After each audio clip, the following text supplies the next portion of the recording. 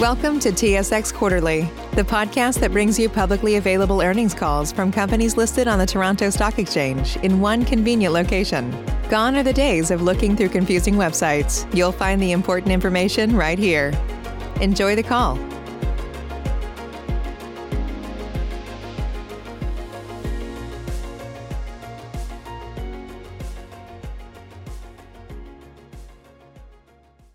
Good morning. My name is Erin, and I will be your conference operator today. At this time, I would like to welcome everyone to the Spin Master First Quarter 2020 Earnings Conference Call. All lines have been placed on mute to prevent any background noise. After the speaker's remarks, there will be a question and answer session. If you would like to ask a question during this time, simply press star, then the number 1 on your telephone keypad. If you would like to withdraw your question, press the pound key. Thank you. Sophia Basukis, you may begin your conference. Thank you, Erin. Good morning, everybody, and welcome to Spin Master's Financial Results Conference Call for the first quarter ended March 31st, 2020. I am joined this morning by Ronnen Harary, Co-CEO, and Mark Segal, Spin Master's Chief Financial Officer.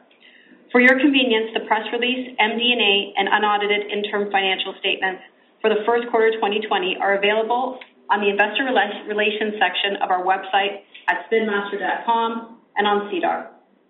Before we begin, please note that remarks on this conference call may contain forward-looking statements about Spin Master's current and future plans, expectations, intentions, results, levels of activity, performance, goals, or achievements, or any other future events or developments.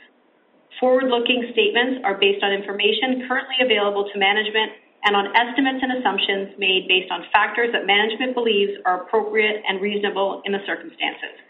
However, there can be no assurance that such estimates and assumptions will prove to be correct. Many factors could cause actual results to differ materially from those expressed or implied by the forward-looking statements. As a result, Spin Master cannot guarantee that any forward-looking statements will materialize, and you are cautioned not to place undue reliance on these forward-looking statements. Except as may be required by law, Spin Master has no obligation to update or revise any forward-looking statements, whether because of new information, future events, or otherwise. For additional information on these assumptions and risks, please consult our cautionary statement regarding forward-looking information contained in the company's earnings release dated May 6, 2020. Please note that Spin Master reports in U.S. dollars, and all dollar amounts to be expressed today are in U.S. currency. I would now like to turn the conference call over to Ronnen. Thank you, Sophia. Good morning, and thanks for joining us today. Like most businesses, we find ourselves navigating through uncharted waters. The COVID-19 pandemic has affected us all of us in some way. Work routines have changed, the retail environment has been altered, supply chains have been disrupted, and ultimately, consumer demand for many items has been affected. The important things we want to emphasize today are that while COVID-19 is having a negative impact on our business, our teams are working diligently to address the obstacles in the face of this challenge. We are seeing signs of progress, and we are financially strong, and we remain committed to our core principles that have contributed to our past success. Although COVID-19 affected our global supply chain in Q1, before it was even recognized as a global pandemic, we moved quickly and prudently, adopting measures to help mitigate the impact to our team, our customers, our suppliers, and our business as a whole. Our highest priority is to protect the health and safety of our 1,800 employees, working in 28 offices spread over 18 countries. Since early January, we've been balancing multiple dimensions in our global response, focusing on employees' well-being and safety, workforce engagement and productivity, business continuity and health, and finally, ensuring that we continue to live up to our core values. All offices except for our Hong Kong, China, and Vietnam offices moved to a work-from-home protocol in early March, and this remains in place currently. We're expecting to be back in our offices in North America and Europe sometime in June. In the meantime, we've enabled technology tools to assist people working remotely. We've successfully migrated our complex design, development, and engineering functions to home-based operations together with all other functions. Our team has really pulled together, and I'm very proud of how well we have operated under the circumstances. Giving back to the community has long been a part of our DNA. So in addition to making the safety of our employees a top priority, we've also been doing what we can to help fill the need for personal protection equipment for frontline healthcare workers. Our product development team came up with an ingenious solution to create PPE in late March. Using existing headbands from our headbands game, the team created a face shield for healthcare workers, and we are now producing 20,000 a day at 3 facilities in Mexico. To date, we have distributed over 200,000 units to over 100 healthcare facilities in Toronto, New York, California, and Mexico, with plans to send to other locations globally. We received many positive comments from hospitals, and it has been overwhelming to see what they are dealing with. When COVID-19 first emerged in early Q1, it affected the capacity of our supply chain in Asia, especially the 60 to 65% of our capacity located in China.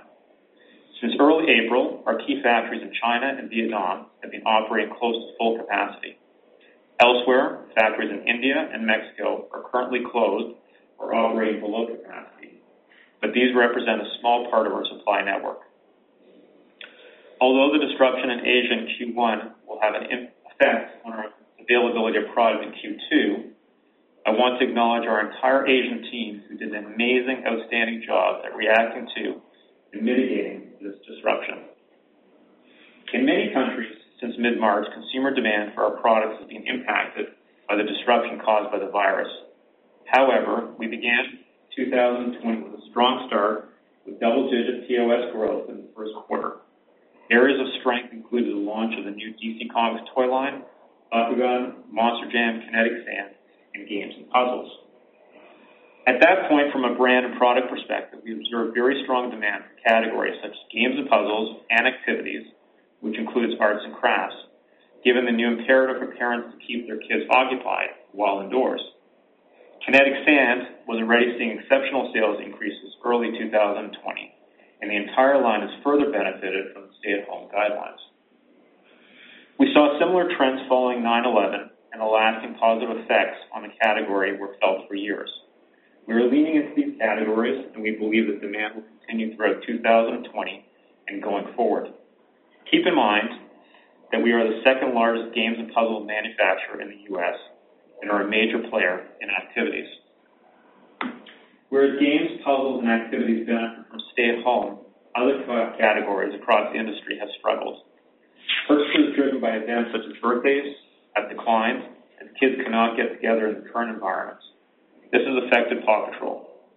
Collectibles and action figures are also categories that are seeing declines, which has adversely affected Bakugan and DC Comics, both of which had a very strong start to the year. Monster Jam also had a strong start this year, building on 2019, the most successful year in the franchise's history. However, the lack of live events has reduced some of the focus on the brand. From a channel perspective, we're very fortunate that Walmart and Target, our two largest customers, stayed open and continued normal operating patterns. Amazon paused all purchases of non-essential products, including toys, for a few weeks in March, but has since resumed purchases. We observed a strong surge globally in online and e-commerce shopping in Q1, especially buy online and pick up at stores purchases in the United States. Sales of our digital toys have grown as parents look for ways to entertain and educate their kids at home. Overall, we saw views up over 30% on our Tokuboku and Sago Mini platforms in Q1, and views are up 100% currently. Tokuboku and Sago Mini combined now average 25 million monthly active users per month globally, giving us a strong base of users to expand both app sales and direct-to-consumer subscription-based products. Sago now has over 150,000 subscribers across its platforms, including Sago School, which went live late in March after 16 months of development and is building very nicely. We've encouraged you to think about Spin Master not only as a toy company, but as an integrated entertainment business with toys, entertainment, and digital toys and games. With kids at home all day and parents being more flexible with screen time, we're seeing a strong rise in viewing demand for both our digital offering and entertainment franchises. In February, we announced that our newest preschool franchise, Mighty Express, will debut as planned on Netflix in September. Might Express features a cast of trains and kids in an expansive world filled with amazing adventures. Might Express is our biggest production to date and marks our first series launching directly on a streaming platform. The launch marks the shift from Spin Master, as we will hold the rights for all consumer products, not only for toys. This will allow us to improve the margins we make on non-toy licensing and merchandising revenue streams. We also announced that Paw Patrol the movie will be launched in August 2021 in association with Nickelodeon Movies and distributed by Paramount Pictures. The entertainment team is working on completing the voice talent, and we hope to share an update on the exciting cast soon. We are equally excited about our Paw Patrol theme for the fall, Dino Rescue, which will air on Nickelodeon beginning in June. It is one of our strongest themes ever. Our entertainment team is working with our third-party animation studios to keep the production of all our TV shows and movies on track in a work-from-home environment. And we are fortunate that the animation production lends itself more easily to virtual work environment, unlike live action, which has been severely disrupted by COVID-19. I want to now update you on the key actions we've taken to address the operational challenges we experienced in the latter part of 2019. Although this quarter we continued to see higher costs carried over from challenges and management mistakes of 2019, I'm pleased to say that we have made significant progress in remediating the issues. Our goal remains to have the operational issues that caused such a disruption in 2019 largely behind us as we enter Q3, and to make sure we enter 2021 with a warehousing and distribution cost run rate in line with historical norms. There are two key areas that we have focused on that I will discuss with you now, and Mark will provide further details later. Firstly, we have reorganized the structure of our existing North American third-party supply chain network. We have focused on the consolidation, realignment, and simplification of our third-party distribution centers while ensuring we remain sufficiently agile to respond to the evolving industry and retail environment. We are targeting to ship more cost-effectively and manage inventory flow to minimize storage requirements, all whilst improving service levels to customers. The planning phase has been completed, and we are now implementing the changes. Secondly, we have focused on rebuilding our operations IT teams and improving internal and external cross-functional collaboration, particularly in connection with our forecasting and planning processes. We made some key senior leadership changes in Q1 and are continuing to strengthen our operations and IT teams. We have refreshed and re-energized these areas with highly competent individuals with deep functional expertise. We also created consumer-focused teams. These are consumer-first internal hubs focused on single large customers and consumer groups and comprise a blend of dedicated sales, order management, demand planning, logistics, and other credit management team members, all focused on serving customers. To conclude, we are fortunate that we operate in an industry that has shown in the past to be very resilient in the face of recessions and other disruptions, driven by low average selling prices for products, potential substitution for more expensive forms of leisure, and most importantly, since parents tend to sacrifice for themselves before their children. Together with this industry resilience, we have diversified Spin Master's product portfolio across all 11 categories of the toy industry as measured by NPD. Remember, in 2019, our sales increased 16%, excluding the $230 million decline in Hatchimals. We have also diversified geographically into 28 direct consumer markets and now serve over 100 markets worldwide. Finally, we've invested in our in-house entertainment and digital platforms that have further diversified and strengthened Spin Master. We are not the same company we were only 5 years ago. Looking forward, social distancing ramifications are likely to continue to create some shifts in consumer behavior, even while we're beyond the immediate crisis. We expect to see some closures of small-scale specialty stores. We anticipate more controlled foot traffic in stores with shorter, focused trips and with less opportunity for impulse purchases in store. We expect to see greater sophistication in online buying and price sensitivity and more parent-driven online shopping without kids' presence. We are also seeing a significant increase in screen time by kids 2 to 11. In March and April, screen time was up over 50%. This may decrease as the weather warms up and kids return to a more normal routine, but adoption of more sophisticated entertainment consumption habits will continue. This applies to the gaming acceleration as well. This bodes well for our Tokoboku and Sago Mini platforms. We are also sensing a shift towards co-viewing opportunities as new family rituals around TV emerged in the COVID shutdown. We are seeing a strong desire to comfort kids and return them to a sense of normalcy combined with grandparent separation guilt. Recall 40% of toy POS come from households without children. We're going to adjust our business to recognize these trends. Our goal remains to create excitement and magic for children globally. Our performance in Q1 is not an indicator of our future potential, and we remain cautiously optimistic for 2020, assuming the world returns to a degree of normalcy, which it appears to be heading towards. We have an exciting, innovative, and diverse product offering for 2020 and 2021, and great entertainment and digital toy content. Our brands, partnerships, products, entertainment, and mobile digital franchises continue to resonate with children, as our POS demonstrates. Through our integrated and resilient innovation-led business model, our diverse geographic platform, and our stable financial position, we believe we are well positioned to take advantage of emerging opportunities and regain our momentum. We have made strong progress and expect to exit Q2 with a much simplified and better structured supply chain infrastructure ready to handle seasonal volumes.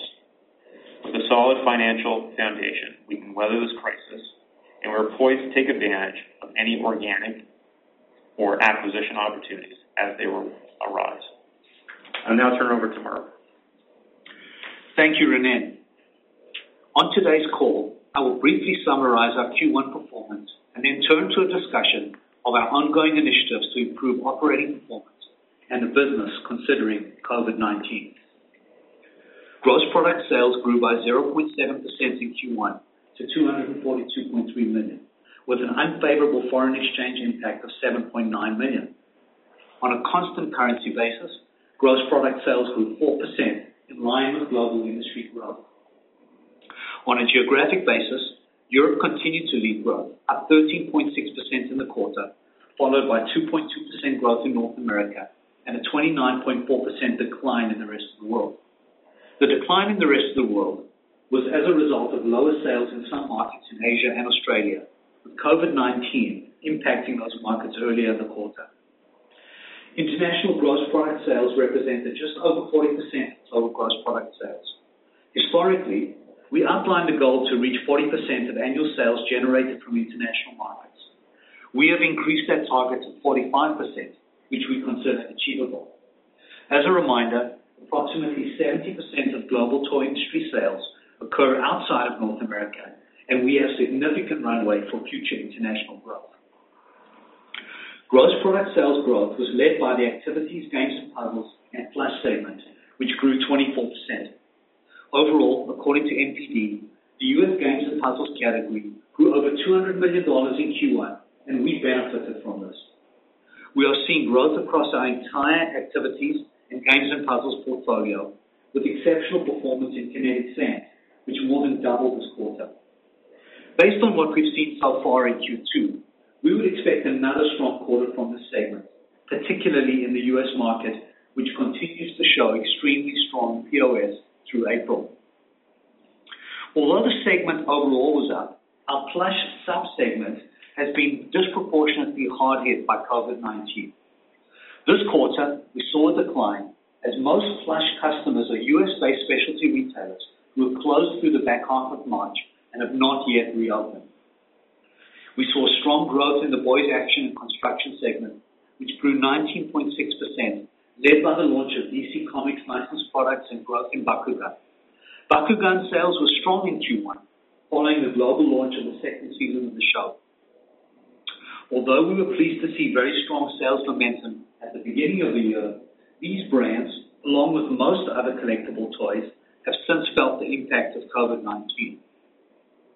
Gross product sales in preschool and girls decreased by 10.9% in Q1. Paw Patrol, which was down for the quarter, saw pressure from a combination of higher inventory carryover from the 2019 holiday season, later media airing, and in particular, COVID-19, as the cancellation of birthday parties and other event-driven sales affected the brand later in the quarter leading up to Easter. We are still seeing Paw selling well across many markets outside of North America, including the UK, Germany, Russia, and Mexico, where we saw POS growth in the quarter.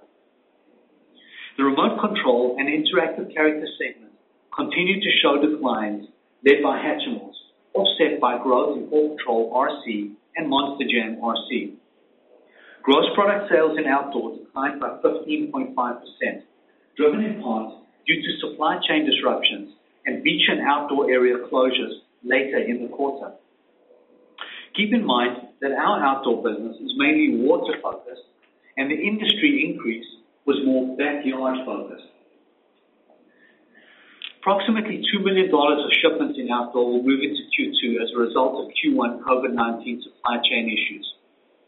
Let's turn now to POS. According to NPD, the global toy industry grew 4% in Q1 and 8% in the US. Globally, our Q1 POS, including Hatchimals, was up 10%, 2.5 times higher than the industry. Global POS, excluding Hatchimals, was up 19%. We are very pleased with this performance, as it demonstrates that overall our brands are resonating with consumers. In the US, POS for the quarter was up 11%, including Hatchimals, and up 19%, excluding Hatchimals. In the US and globally, activities and games and puzzles POS was up triple digits, led by Kinetic Sand and Carnival. Paw Patrol POS was down for the quarter for the reasons I described earlier.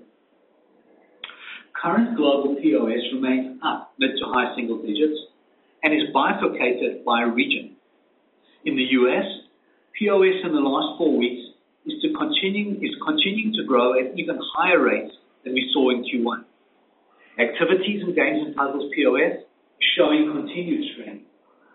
We are encouraged to see that recent POS for Paw Patrol, Bakugan, and Monster Jam has now turned positive, together with outdoors as the weather warms up. However, in Europe, except for Russia and Germany, and in countries such as Canada, we are seeing a decline in POS over the last 4 weeks due to the impact of retail closures in these countries. We are observing several trends which affected our shipments and POS. As Renee mentioned, we saw a decline in event or holiday-driven toy categories such as preschool and vehicles, offset by a significant increase in demand for arts and crafts, games and puzzles, and outdoor toys, driven by parents' desire to manage their children's activities at home.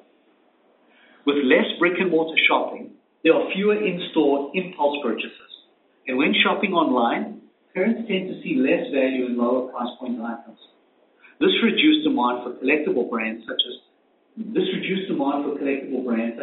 Bakugan, Monster Jam, Collectibles, and Twisty Pets in Q1.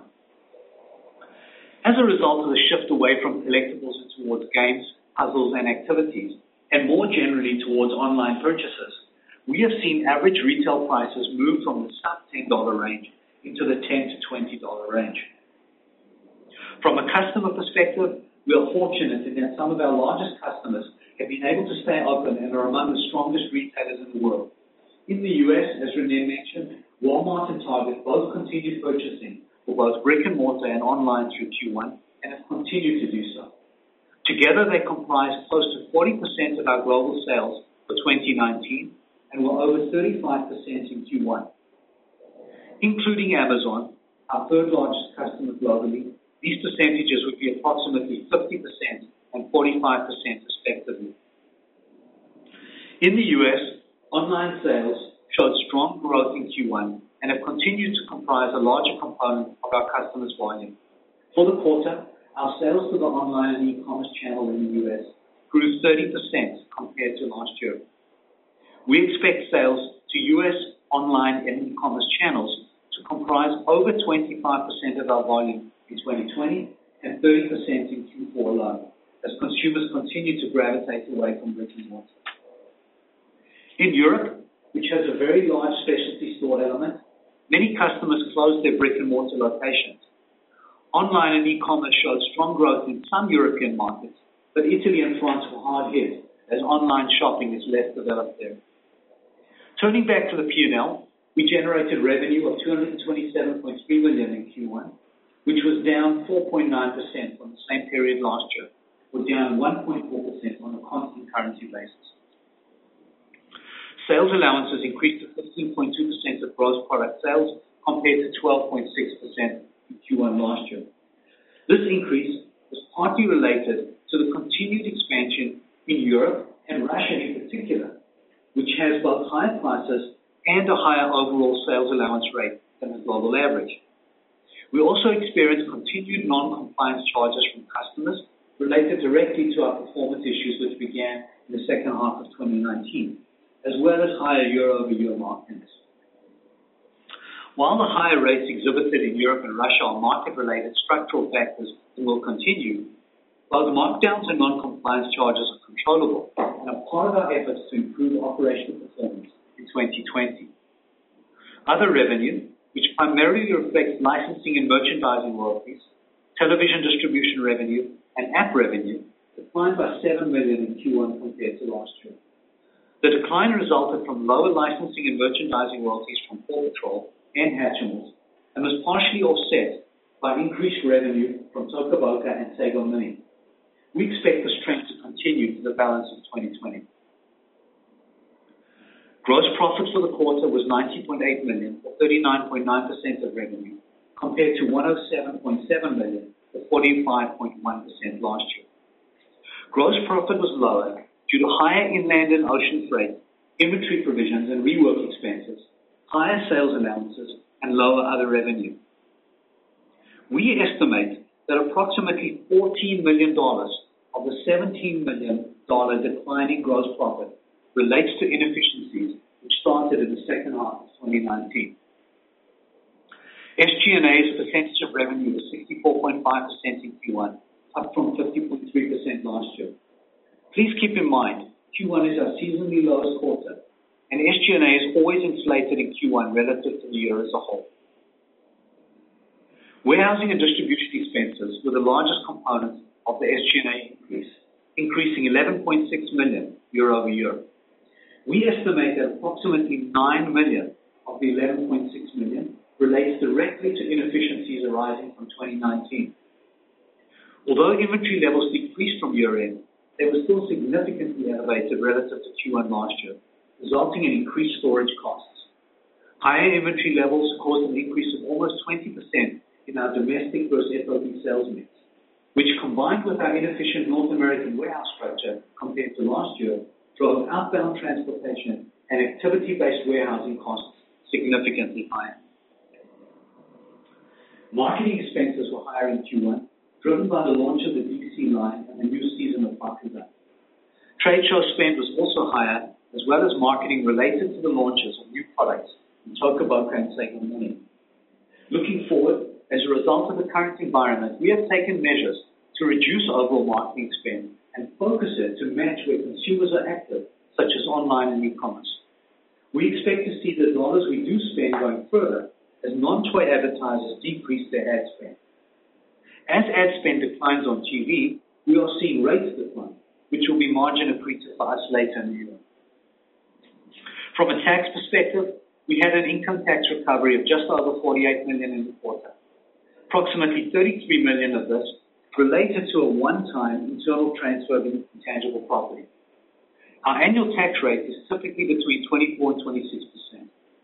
Our expectation for the annual effective tax rate in 2020 is in the range of 20%.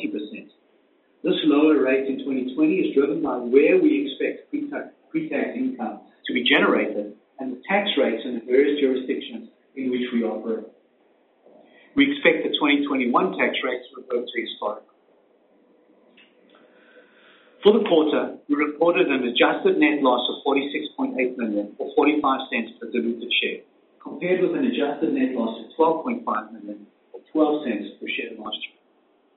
Adjusted EBITDA declined to negative $32.3 million in the quarter, compared to positive $7 million last year. As I mentioned earlier, we believe that approximately $23 million of the year-over-year decline in profitability can be attributed directly to the operational inefficiencies that continued into Q1 arising in 2019. Turning to the balance sheet and cash flow, total net working capital was $210 million at the end of Q1, compared to $162 million at the end of Q1 2019 and $266 million at the end of the year. Free cash flow for the quarter, excluding working capital, was negative $74.9 million, compared to negative $39.9 million. Free cash flow for the quarter, including working capital, was negative $27.8 million, the same as 2019. Inventory ended the quarter at $156 million, compared to $185 million at the end of 2019 and $112 million last year. We are beginning to make meaningful progress reducing our inventory levels, although our progress has been hindered to some extent by COVID-19, as some customer outlets have closed. There is a risk of gross margin compression in 2020 as a result of this inventory carryover, as we saw in Q1, and we are constantly weighing gross margin against inventory levels and inventory carrying costs, especially as we restructure our North American supply chain. Our balance sheet remains very strong. We ended the quarter with just under $425 million in cash and net cash of $74 million. During March, the impact of COVID-19 on the capital markets and on the availability of liquidity in the financial system was of real concern. As a result, we drew a total of $350 million on our committed $510 million revolving credit facility.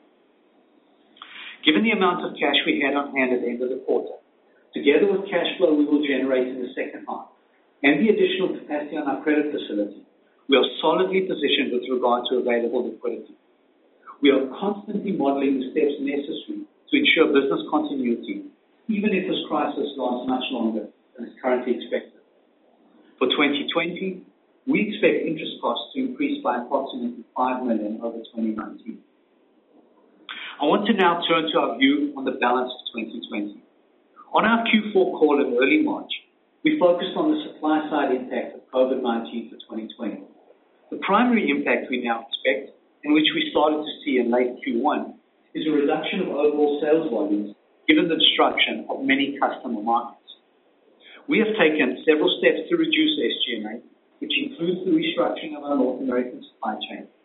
We are pleased to say we have made significant progress, which is aimed at driving structural cost savings and improvements in order to get our margins back to where they belong.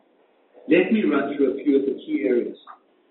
We are optimizing our warehouse network in North America by simplifying the structure, reducing the total number of DCs, and the number of shipping points to customers. To put this into perspective, in Canada and the US, we are looking to go from 18 DCs and storage locations to 5 ultimately. From 18 individual facilities at end of 2019, we are now at 15. By the end of Q2, we expect to close 4 more to get to 11. In Q3, we will close a further 3, so that by the end of Q3, we will be at 8. Entering 2021, we are targeting to be at 5. As a reminder, these are third-party owned facilities, and we will incur minimal costs in exiting these facilities. These changes will help in reducing customer non-compliance charges, eliminating cost drivers such as prepaid freight, unloading delays, demurrage charges, and inter-warehouse transfers. We are improving our forecasting process and matching the flow of inventory to the timing of shipments to reduce storage requirements. We are reducing SKU counts and eliminating those that are not profitable. We are driving improvements in IT systems, especially connectivity with customers and warehouses, and focusing on improved data accuracy. We are enhancing reporting, monitoring, and accountability around our KPIs and implementing global best practices. Our sales team is working hard with customers to shift as much volume as possible to FOB in the US in the second half of 2020, which will take pressure off our domestic warehousing infrastructure. Finally, we are strengthening the quality and capability of our operations team in North America. It is our goal to enter Q3 with a substantially more refined supply chain infrastructure and to exit 2020 at or very close to a normalized warehousing and distribution run rate.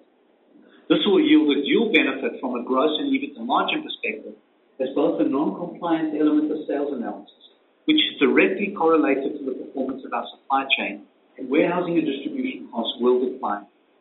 Equally importantly, we will be able to service our customers better through customer teams focused on higher in-stock levels and better fill rates. We are also slowing down new employee hiring, focusing on extracting procurement efficiencies globally, particularly around potential commodity, plastic resin, and fuel surcharge cost relief. We're flexing and reallocating marketing dollars to brands most likely to exhibit strong sell-through in the current environment, and reducing controllable expenses such as travel, legal, rent, consulting, and many others. With the continuing uncertainty regarding the pandemic, we have elected not to provide formal guidance at this time. Given the dynamic nature of the circumstances, and since the pace of recovery is yet to be determined with any specificity, we continue to regularly assess the business environment and our strategies and plans. This will determine our capacity and willingness to provide formal guidance. Directionally, we are comfortable to say that we expect the current COVID-19 related retail headwinds to continue through Q2. Combined with the Q1 supply chain disruptions, we expect Q2 sales volumes to be lower than 2019. We also expect some continued cost pressure from our 2019 operational inefficiencies to carry forward through Q2. Looking beyond Q2, we will have our operational issues largely behind us, and we are encouraged that many countries are now beginning the early stages of lifting retail and other restrictions. Based on this, we are cautiously optimistic that the second half of 2020 will return to some degree of normality in most key markets, and we believe that we are well positioned to take advantage of this reemergence. That concludes my comments. I will now turn the call back over to Renan for some additional comments, and then we'll be pleased to take questions. Renan. Thanks, Mark. Before we go to Q&A, I want to take a moment to talk about our culture, thank all of our employees who at every level have demonstrated incredible dedication during this difficult time. We have been amazed by the levels of productivity that have been achieved through the camaraderie of employees globally throughout this crisis. Our employees are all dealing with a situation that is new and which represents challenges on many levels, including having families at home with their own needs, technological issues, disruptions in all kinds of plans, and a level of anxiety that has lasted longer than expected. We truly appreciate all our employees' effort. The way we work together has changed permanently. Our ability to lead, leverage, and harness the potential of our globally distributed workforce is being tested and proven. This experience has tested our notions of distributed work and talent, and the results are positive. Coming out of COVID-19, we will continue to think more globally as we build talent, work teams, think about how to bring the best of Spin Master together to achieve our business strategy. Allowing our team members to have greater control over the workday supports our commitment to push boundaries, move together, and make an impact. The technology we used and the workforce flexibility benefits we introduced through COVID-19 are here to stay and will only strengthen Spin Master's employee value proposition. COVID-19 has brought our people together, and for a global company such as ours, it has increased productivity, collaboration, and creativity. With that, we'll open up for questions. Operator, can you open the line, please? Certainly. As a reminder, to ask a question, you will need to press *1 on your telephone. To withdraw your question, press the pound or hash key. Please stand by while we compile the Q&A roster. Your first question comes from the line of Stephanie Wisnick with Jefferies. Your line is open. Hi, good morning, everyone. Mark, I think this question is probably best suited for you, but Renan, I would love for you to join in. Just hoping you can help us dimensionalize the year by semesters. There's a lot of conflicting vectors going on right now. Demand, getting goods through to the channel, your own operational inefficiency remediation.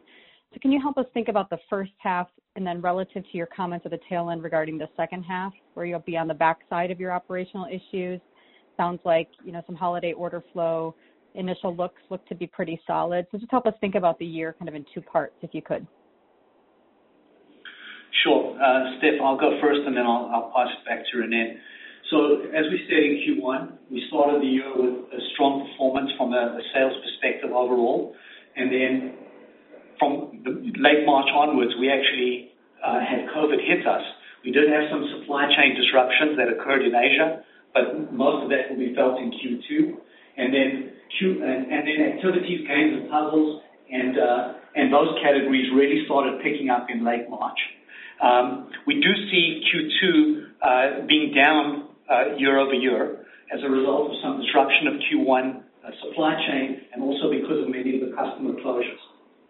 At the same time, we were working on our supply chain restructuring and we've made significant progress. So the goal is to exit Q2 with our supply chain problems largely behind us. We did see a significant carryover from Q4 of the profitability issues and the additional costs that affected us in Q3 and Q4 of 2019. So looking ahead, we don't see any pull forward currently of demand.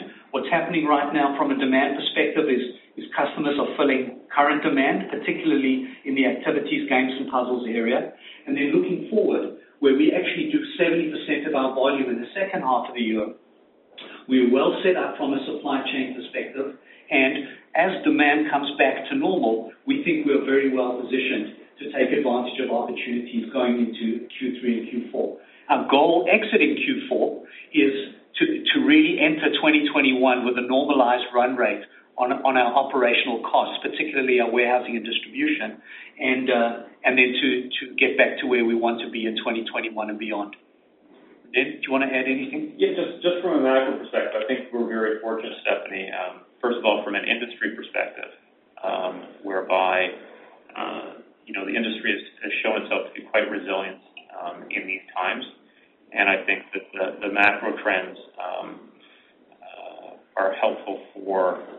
We're fortunate for families spending more time at home, and we're seeing that family time is lending itself towards the fact that we have a diversified portfolio in a lot of certain categories, like Mark mentioned, the activities category, that we've been in for many years, and the games and puzzles, obviously, we talked about.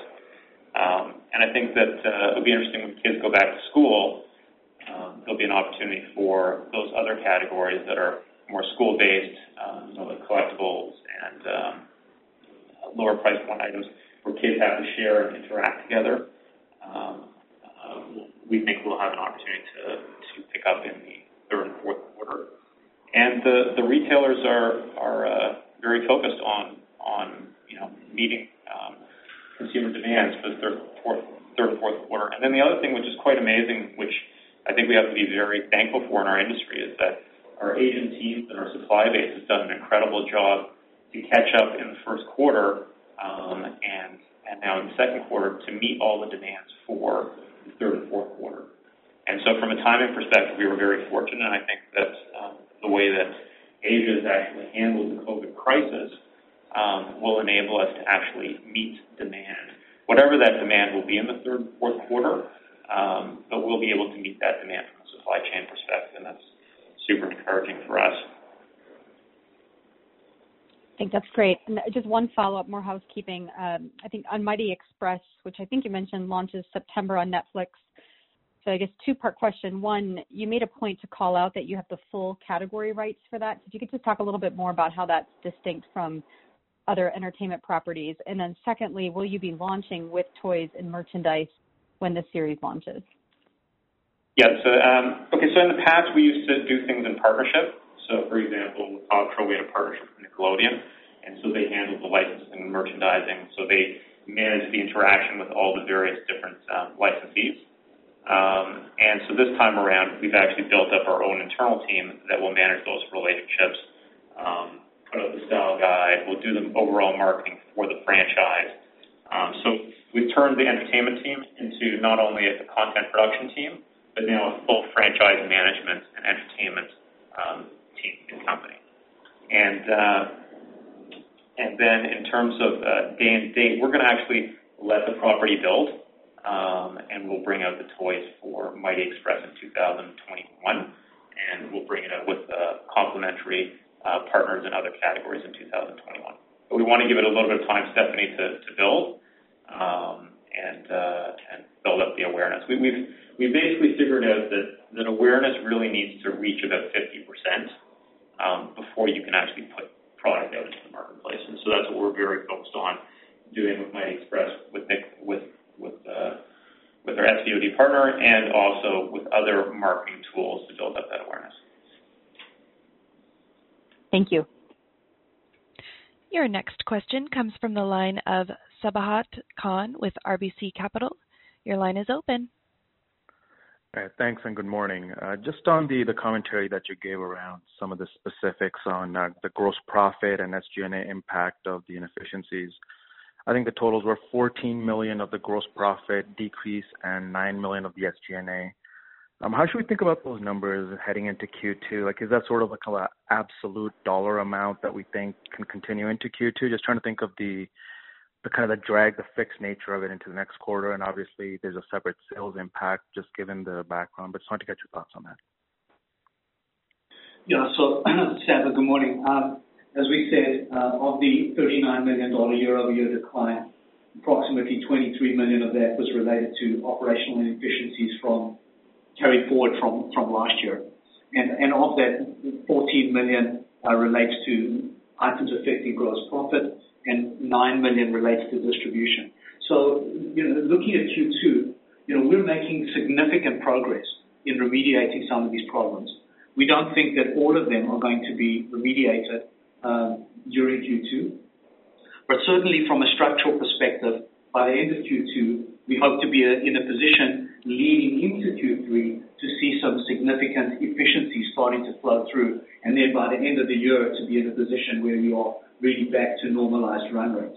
So you will see some carryover of these costs into Q2, both gross margin impact and at the distribution level, hopefully at a slightly reduced rate, but there will be some in Q2 for sure. Okay, and sort of related to that, as things you indicated start to normalize heading into Q2, and then as you get into your bigger selling season in Q3, I guess, just based on current visibility, the way you're thinking about the business, would you expect top line to be kind of up, Q3 specifically year over year? Obviously there's a lot of moving parts, but what's sort of your base case operating assumptions at this point, given what you can kind of see out there? Yeah, so we don't want to be too specific because we're not giving formal guidance, but I can tell you that retailers are in good shape. The ones that, certainly our primary customers in the U.S. are buying normally. We're actually having a lot of good conversations. There's discussions around planogram dates to make sure that we don't have any impact from the Q1 supply chain affecting Q3 and Q4. It remains to be seen how the rest of the world comes back normally. I think we're a little bit more confident in the U.S., but certainly things are turning back to normal in Europe and in other regions where markets are starting to come back a little bit.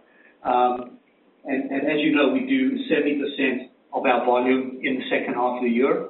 We are shifting and pushing our retailers to take more on an FOB basis than we saw last year. And so that tends towards more in Q3 than it does in Q4. But we are, quietly confident and optimistic that we will have a solid second half of the year. Exactly how big that is going to be remains to be seen at this point in time.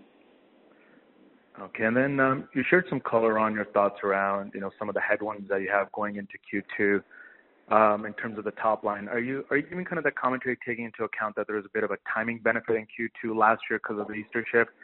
Does that kind of add to the headwinds, or do you think sort of the commentary you gave takes all that into account and the real headwind is sort of the store closures that were there over the course of April onwards?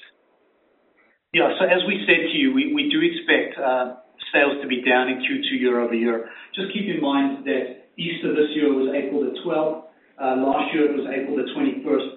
So really, Easter is a little bit of a non-event this year in terms of our quarter-over-quarter comparisons. So it's not a material factor one way or the other, and we have built it into everything that we've already described to you.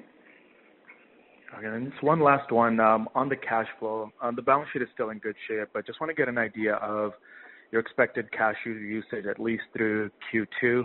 It looks like you drew some amount down on the credit facility, but just want to get your thoughts on, cash burn over the next couple of quarters until you get into sort of the big selling season. Okay, so let me just level set everybody, because I think it's important to understand structurally how our cash flow works.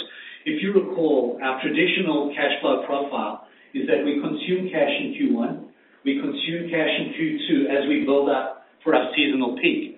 We then start selling in Q3 extensively. We convert inventory into receivables, and we start collecting cash in Q3 and Q4. And by the end of the year, we are, solidly cash positive, and we don't see any change to that profile this year. The only nuance, which you actually did see in Q1, was that because we had such high inventory levels exiting 2019, we started to draw down on that, and we actually saw a contribution or a source of cash from working capital in Q1, which was larger than normal. But generally, our cash profile is as I described, and I don't see it significantly changing. We did draw down, as you know, $350 million in the quarter on our revolver, which was a kind of a preemptive measure, just to be to be safe given what was going on at the time. And we'll have a look at our cash flow, and we can either repay that or keep that depending on what actually happens with COVID over the next 3, 6, 9 months. But we do expect to end the year in a strong positive cash position. All right, thank you. Your next question comes from the line of Jamie Katz with Morningstar. Your line is open. Hi, thanks for taking my questions. First, I'm curious about how you guys are thinking about marketing expenses over the remainder of the year. Is there a better way to strategically put those dollars to work to facilitate sales, and do you think that sort of evenly eases back to a more normalized level over the course of the year, or does it sort of escalate towards the holiday season in advance of that key period? Thanks. So I'll take that first, and then René will add in some commentary. Typically, marketing runs at around 10% of our sales, and we don't see that changing dramatically for 2020. It may be a little bit down from those levels. We are actually looking at our mix and shifting more dollars to where consumers are more active, online and e-commerce in particular. And as I said in my script, we are seeing rates coming down, and so we do expect to get some benefit of lower rates as other advertisers advertise less, especially on TV. Yeah, thanks, Mark. I think that, as you see consumer shopping patterns shift and change, we'll be matching our marketing to the way those habits are actually evolving. So you'll probably see more of a digital spend going into the third and fourth quarter. You'll see some extra spend targeted towards adults. You'll probably see less kids in the stores. You'll see more social media. What I'd say is more creative content created by our internal teams, and so there'll be more earned marketing where we have to actually pay money up front to create the content, but we have much more content out into the universe, especially on the YouTube channel. So you'll see a mix of different things, but I'm very proud of our marketing team. They reacted very quickly. The creative teams internally reacted very quickly, and you actually, if you look in the Spin Master universe, you'll already start to see some of the shift in marketing that we're doing that will give you a bit of a taste of what's going to come into the fall. Okay, and then maybe because I'm a little bit newer to the Spin Master story, I think one of your competitors noted that outdoor was a pretty strong category and there was a shift to it. But is there something about your lineup, like is it more tilted to summer product with the swim category that has made that a little bit more difficult in this period for you than I would have thought? Yeah, so our outdoor was down 15.5% in Q1. It was a number of factors. We had some supply chain disruption. Just remember the seasonality for outdoor is different to toys because the first half of the year is typically bigger than the second half of the year because as we lead into the summer months. And in Q1, we had some disruption arising from the Asian COVID situation that arose. So we did see some disruption there. And then later in the quarter, we actually had a lot of closures around pools and outdoor areas and beaches, which affected demand for outdoor. But we are seeing outdoor, which is our outdoor is mainly water focused. The industry outdoor, is mainly more backyard focused. So what you heard in Q1 was backyard was up in a big way, whereas water was actually down. What we're seeing now is that water has come back very strongly, and so we're seeing swimways demand and POS actually going up quite significantly. Thank you. That's very helpful. Your next question comes from the line of Adam Shine with National Bank Financial. Your line is open. Thanks a lot. Good morning. Maybe one question for Ronnen, one for Mark. Ronnen, usually we start to have you guys building some of your H2 visibility somewhere around the June, July timeframe as sort of retailers start to commit to you guys. Can you speak to whether COVID is changing some of that dynamic, bringing it forward a little bit, maybe otherwise extending it? And just as a follow-on to the context with retailers, any material changes afoot as we move through the mid part of Q2 compared to what you might have seen amidst the initial scramble at the end of Q1. And then just for Mark, you've talked quite a bit on the supply chain side with respect to some of the distribution centers, storage capabilities. Maybe if you can elaborate a little bit on any thoughts around the manufacturing footprint and whether any changes afoot there of any materiality might ultimately be best pursued next year rather than big moves out of China this year. Thanks.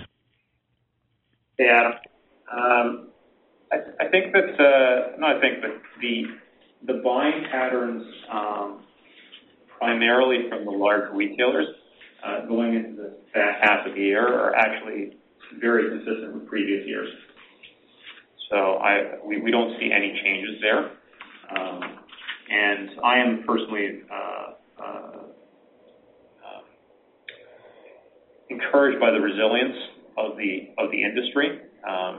I think that if we go back, 6 weeks when COVID hit and everybody started working from home, I would have thought the industry would have been impacted even more than what it is and what we're actually seeing today. And your third part of your question was there was two parts. There was that. Did I answer your question, Adam? Yeah. I think the other part was simply around any changes to the dynamic in regards to what's been happening as we get into May. I mean, obviously, as was alluded to previously, non-essentials out of Amazon were curbed for a few weeks. Early April, right? That's been freed up of late, but there still seems to be, it's not like you're getting your Prime delivery a day or two necessarily. No, thank you. Thank you. That was what I will tell you is, in Europe you still have a lot of store closures. So Europe is very different to North America, and they're slowly coming out of it. I think the biggest trend that we're seeing now, which is a really big shift and will probably stay here for a long time, which is the online delivery and pickup. So there's a big surge right now, big demand, and people just placing orders and literally pulling their cars up, and the product is getting put into the trunk, and people are driving away. And so you see Walmart doing a big business in that area. So I think that's the biggest shift that we've seen, and I think that will probably continue. And that is actually causing us to actually think about how we actually do our mix of product, because usually the way you usually do things in assortments, and now to be able to facilitate the at-store pickup from online ordering, you have to ship in solids. So it's a bit of a different configuration, but our teams are already on that and making the changes so that we can maximize the third and fourth quarter. Thanks. So Adam, I'll pick up from where René left off. I just want to add one point to what he said about the customers. You know, we've worked really hard with our main customers to make sure that any of the issues that happened in Asia in Q1 relating to COVID do not impact the second half of the year. You know, the vast majority of the full product that, and this pertains to tooling in particular, that may have been disrupted in Q1 will still ship in Q3. And, you know, retailers are aligned with later set dates on many SKUs. We're working very closely with them on that. You know, there may be a slight shift to Q4 from Q3, you know, where tooling or run rates won't allow us to maximize volume in late Q3 versus early Q4. But overall, that doesn't affect the second half of the year. And then in connection with your point about manufacturing, you know, we have diversified out of China. You know, we're in Vietnam, we're in India and in Mexico, as you know. You know, just given what's happened this year, I would suggest that the pace of any further diversification might slow down a little bit in 2020. You know, we're very happy with the way that the China manufacturing base has picked up following COVID. We're now back at almost full capacity or at full capacity in China and in Vietnam. We still have some issues in India and Mexico, which are closed or partially closed, but that's really immaterial and will not affect our supply in 2020. Great, thanks for that. Your next question comes from the line of Luke Hannan with Canaccord. Your line is open. Hey, thanks. Good morning, guys. The one question I had, actually first it's a housekeeping question, Mark. You gave some pretty good commentary on the POS data that you were seeing to date so far in Q2, but I just missed some of those figures. So do you mind repeating those? In Q1, globally, we were positive 10%, including Hatch, and excluding Hatchimals, we were at 19%. And in the U.S., we were at positive 11%, including Hatchimals, and 19% excluding Hatchimals. And we are actually seeing an acceleration in the U.S. To significantly higher rates than what I just described currently. You know, the rest of the world is actually a little bit down, just given the closures we've seen in Europe and other countries. But the U.S. POS right now is extremely strong. Thanks. And then my second question is just on, I guess, how you view your overall financial health of your customers. I noticed that the provisions that you have for any doubtful accounts didn't really tick up meaningfully from last year. And I know you mentioned that, you know, Walmart, Target, and Amazon represent the lion's share of where your sales come from. And I don't imagine that you anticipate any sort of credit issues there. But as far as the makeup of the rest of that receivables balance in your customer base, how do you view, I guess, their financial health in the near term? Okay, that's a great question. Thank you. As you mentioned, you know, roughly half of our sales come from Walmart, Target, and Amazon. So they're very, very strong from a credit perspective. No issues there. You know, I would say to you there are two areas that we are seeing pressure on our customers, which is the U.S. mid-tier, you know, the department stores and so on, the small specialty retailers in the U.S., as well as the small specialty retail component in countries like Italy and France. But what I do want to say to you is that, and this is really important, we have global credit insurance policies, which are non-cancelable. And so we are very well protected from a credit perspective, and we have very limited credit exposure. We do get requests sometimes for extended payment terms, and we typically don't agree to them, but sometimes for strategic reasons we may want to help a customer or two. But overall, it's really small and very immaterial, and we're in good shape from that perspective. Okay, thanks. Appreciate the color. Your next question comes from the line of Garrick Johnson with BMO Capital Markets. Your line is open. Hey, good morning. Thank you. I have two questions, actually two topics, multiple questions. First, on Amazon. Last day of March, there were 35 games in the top 100 sellers on Amazon, but none of them were Spin Master games. does your portfolio just not lend itself well to selling on Amazon, or is that part of the supply issue? Why don't we see your games as part of the top sellers on Amazon? Gary, to be honest, I can't talk to Amazon specifically.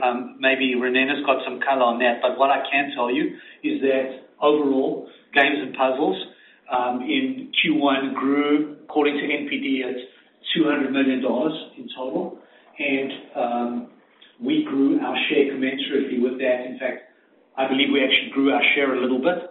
We are the number 2 games and puzzles player in the United States, and our demand and volume is extremely high, as well as our POS, which is in the triple-digit range. So I can't talk to Amazon specifically, Renan. Maybe you want to... Yeah, Garrick, I think it's a great question, and we can potentially get back to you on it. But from a high level, I think that one thing you guys need to understand is the composition of our actual games business. So the big percentage of our games business comes from Cardinal, and Cardinal is a broad-based, multiple SKU business.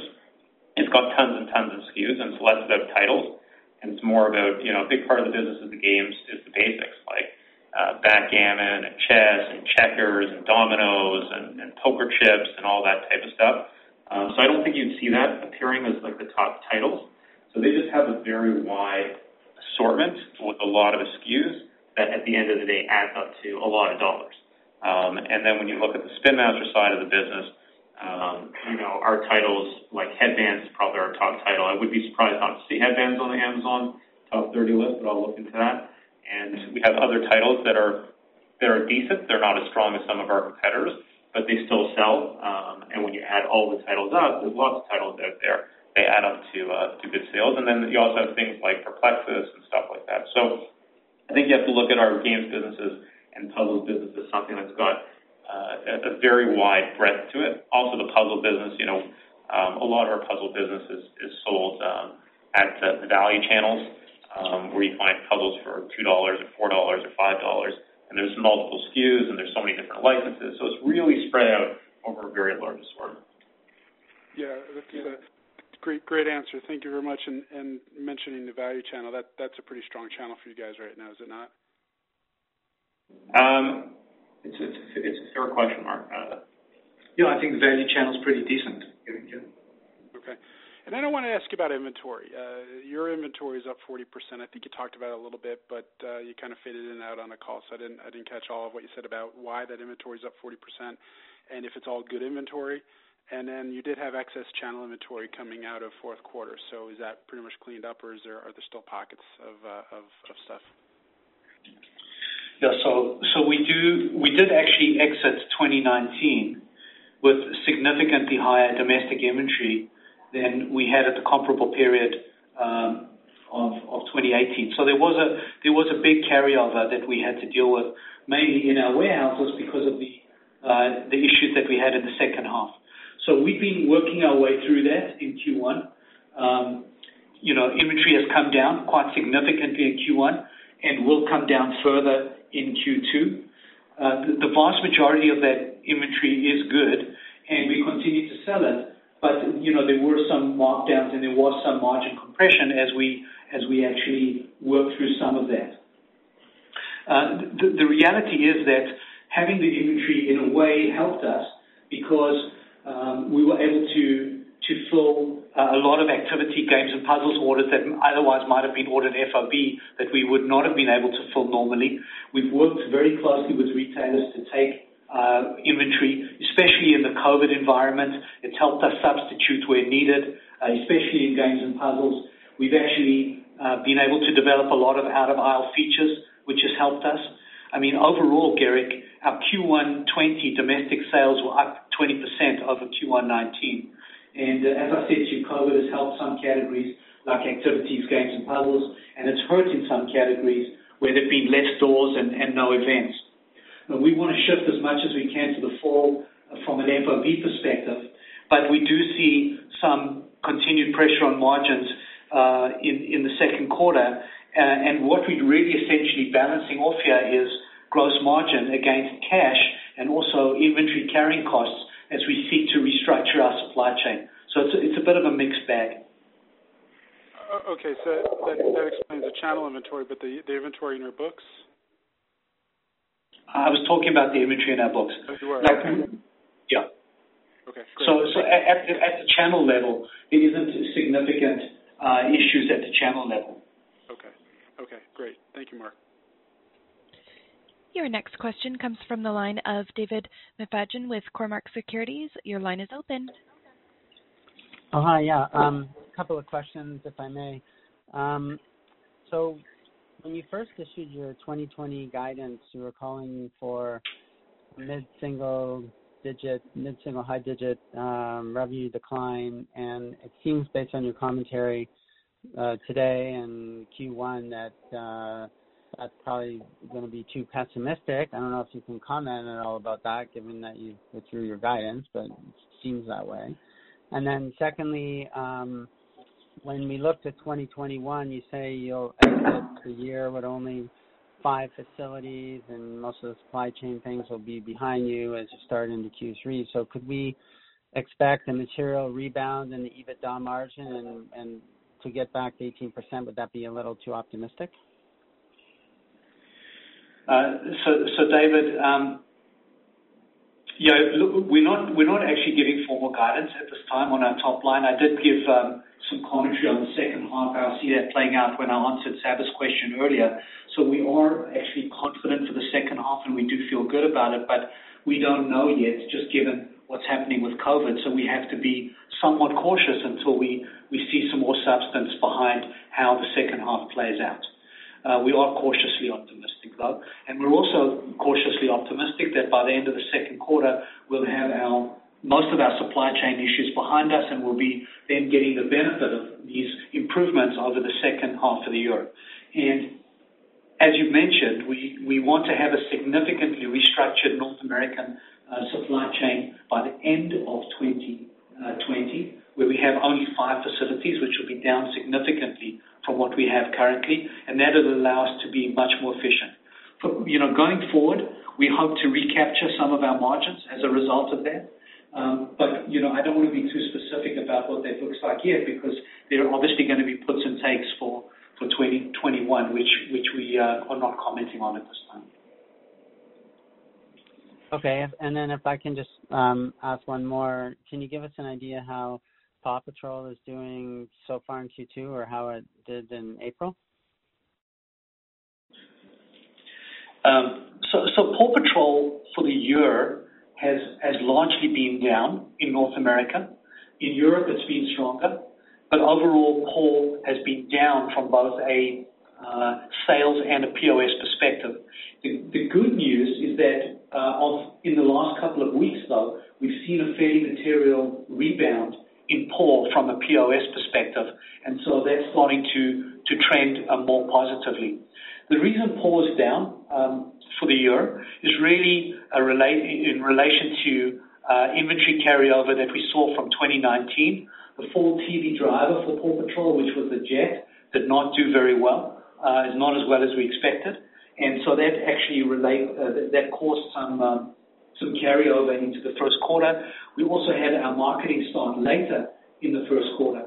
And probably most significantly of all, the reality is that a lot of Paw Patrol purchases are more event-driven around birthday parties or Easter or other kinds of events.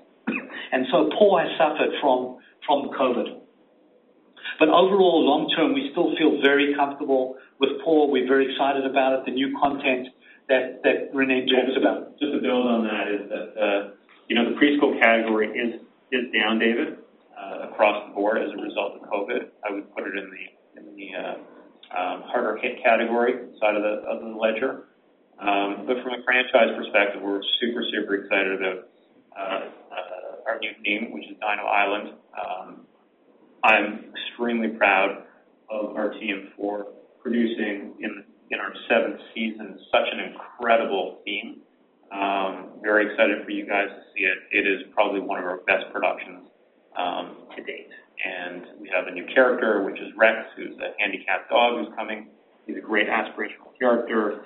We have the Dino Patroller, which is extremely aspirational. We have a new headquarters, which is located on Dino Island, which is aspirational.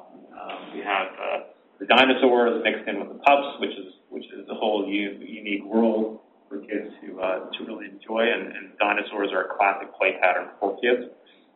So I think it's quite amazing that the team were able to blend those worlds together. And then looking forward, obviously the movie for 2021, and that is currently on track. It's on schedule. We're working very closely with Paramount currently now on what are the marketing plans for that. Very, very engaged with their teams well in advance of the movie to market it properly, and also realign all our licensees to make sure that they are getting all the collateral material so that they can start their product development process early on now to make sure that for fall 2021 we have a very fresh, new, dynamic looking Paw Patrol line for the movie that's very different than the traditional TV theme line. Okay, well, thank you. And your last question comes from the line of Brian Morrison with TD Securities. Your line is open. Thank you. Good morning, guys. Just in terms of Paw Patrol, do you have any feedback from your buyers on the new theme? It sounds like you're pretty excited about it. The Dino theme, it's got an incredible reaction. Incredible reaction. Very puppies, dinosaurs together. It's extremely positive. Extremely positive. Okay. And I guess more of my focus, Renan or Mark, is, as you have more costs of handling as inventory is going through your system, I'm wondering what processes or safety measures you have in place as you reduce your DC, specifically in Q3 and Q4 of this year, just to ensure that we don't run into these inefficiencies once again. Yeah, no, it's a great question. I mean, I personally, Brian, have been focused on this for like the last 10 weeks, so I'm on a lot of my time. And what we're doing is we are strengthening existing partners. So we have some very good partners in place, but we're strengthening those partners. And when I say strengthening, I'm talking about the amount of meetings we're having with them, making sure that the owners are engaged in our business now. They're actively coming to the meetings, making sure that we have people on site in those facilities that are Spin Master people. We basically retooled our whole customer-focused team. We've actually, I would say, done an internal organizational review, and we've reallocated 90 people in our company to cross-functional consumer teams per account, per location on the warehouse. We've also let go of certain partners that weren't performing, and we've actually moved them to sorry, someone can just go on mute. It's distracting. We've let go of some of our poor performers from a warehouse perspective, and we've moved those to some of our stronger warehouse, third-party warehouses that were doing well last year, and we've given them the business. So we're relentlessly focused on this area. We've made management changes, as you guys know. I don't know, at least where we brought in people trying to have deep subject matter in warehousing, in logistics, in the supply chain. We brought back old people that have long people that were in operations in Spin Master that moved to other departments, and we brought them back, especially in the whole area of the SMOP process. People with a long institutional, deep issue knowledge when it comes to inventory and order management and management inventory. I do want to say that it is our goal to end this year at a much lower inventory level. We're relentlessly focused on inventory. We're relentlessly focused on the supply of the shipment and the movements of the goods to be super efficient. There's a challenge last year in terms of ordering patterns, not only quantities, but with just the ordering patterns themselves. We have such a strong creative engine that we're not going to tolerate giving back problems. We're not going to tolerate giving back profits as a result of operational issues. That is just not going to happen. It's not acceptable. It's not what we work super hard to do, and it's just not going to be tolerated. So we're very focused on this, and I think we have the right team in place. I think we have the right individuals. I think we have the right external partners I think we have the right overall company focus to make sure that we achieve our goals starting in the third quarter, and that's what the whole company has been rallying behind 4 months now. Sorry. So, Renan, I understand the gist of the answer. I think one of our phones is breaking up more. But I guess the gist of the question is these restructuring initiatives and inefficiencies that you're taking on. When I look at the long-term EBITDA margin potential, not 2020, but 2021 and beyond, is your aspiration that you can get back to a 19% EBITDA margin or above based on the undertakings right now that you're enduring? Well, I will say I'll take the first part. From an operation perspective, we want to get our percentages in line from that area of the income statement. They need to be back to normalized rates, and that's what we're very focused on. So, Brian, long term, our goal is to be in that 18% plus zone. That's where we were in 17 and 18. That's where we think we want to be. We've got a lot of levers to pull. And as Renan said, we do not want to have any dilution from warehousing and distribution. That's just basic table stakes for us. There are lots of other levers that we're going to focus on in terms of licensing and merchandising income, our product mix, our productivity, all of our operating leverage issues that we're focusing on getting back to where we want to be. And certainly 18% is the goal. The trajectory to get back there, we will not be there in 2020, obviously, but we want to be in a position where we have a very good trajectory to get back there into 2021 and beyond. Yeah, I appreciate that. Not to nitpick here, Mark, but is it not 19% with IFRS 16? Yeah, 2018 was 19.3%, including the IFRS adjustment. That's correct. Right. Okay, well, it sounds good. Thank you very much, guys. And there are no further questions at this time. I'll turn the call back over to Mark. Okay, well, thank you, everyone. Much appreciated. And we look forward to talking to you in August for our Q2 call. Thanks, everyone.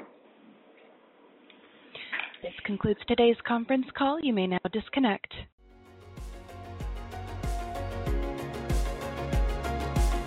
Thank you for listening to TSX Quarterly. If you enjoyed the cast, remember to leave a good rating. And remember, for any additional inquiries, please consult the company's investor relations section on their website. See you next time.